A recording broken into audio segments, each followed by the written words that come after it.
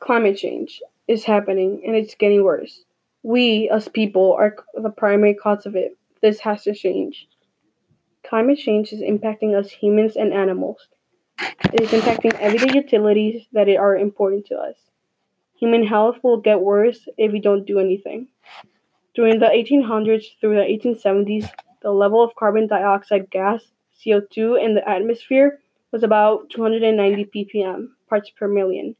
The global temperature during the 1850s through the 1890s was roughly about 13.7 Celsius. The last year, the damage from impacts like droughts, floods, tropical cyclones, and wildfires, the decline of wildlife is seen sooner at a lower CO2 levels than expected. The global temperature was about 14.7 Celsius, the warmest in tens of thousands of years. Level of CO2 in the atmosphere is about 405 ppm, the highest in millions of years.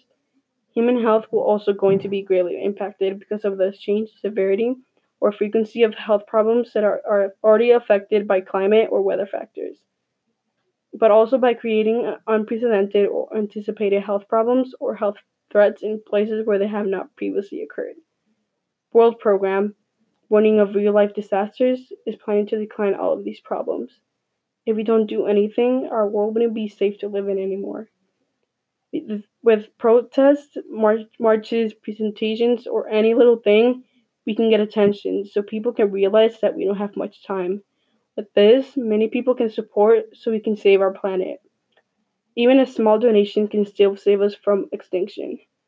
Other programs today are also doing the exact same thing to mitigate climate change. We need to change how our world is today. Many rare animals, or any animals today, are close to extinction, and plants that we use won't be able to grow because of the climate change. We have to save this planet. This is the only world we have.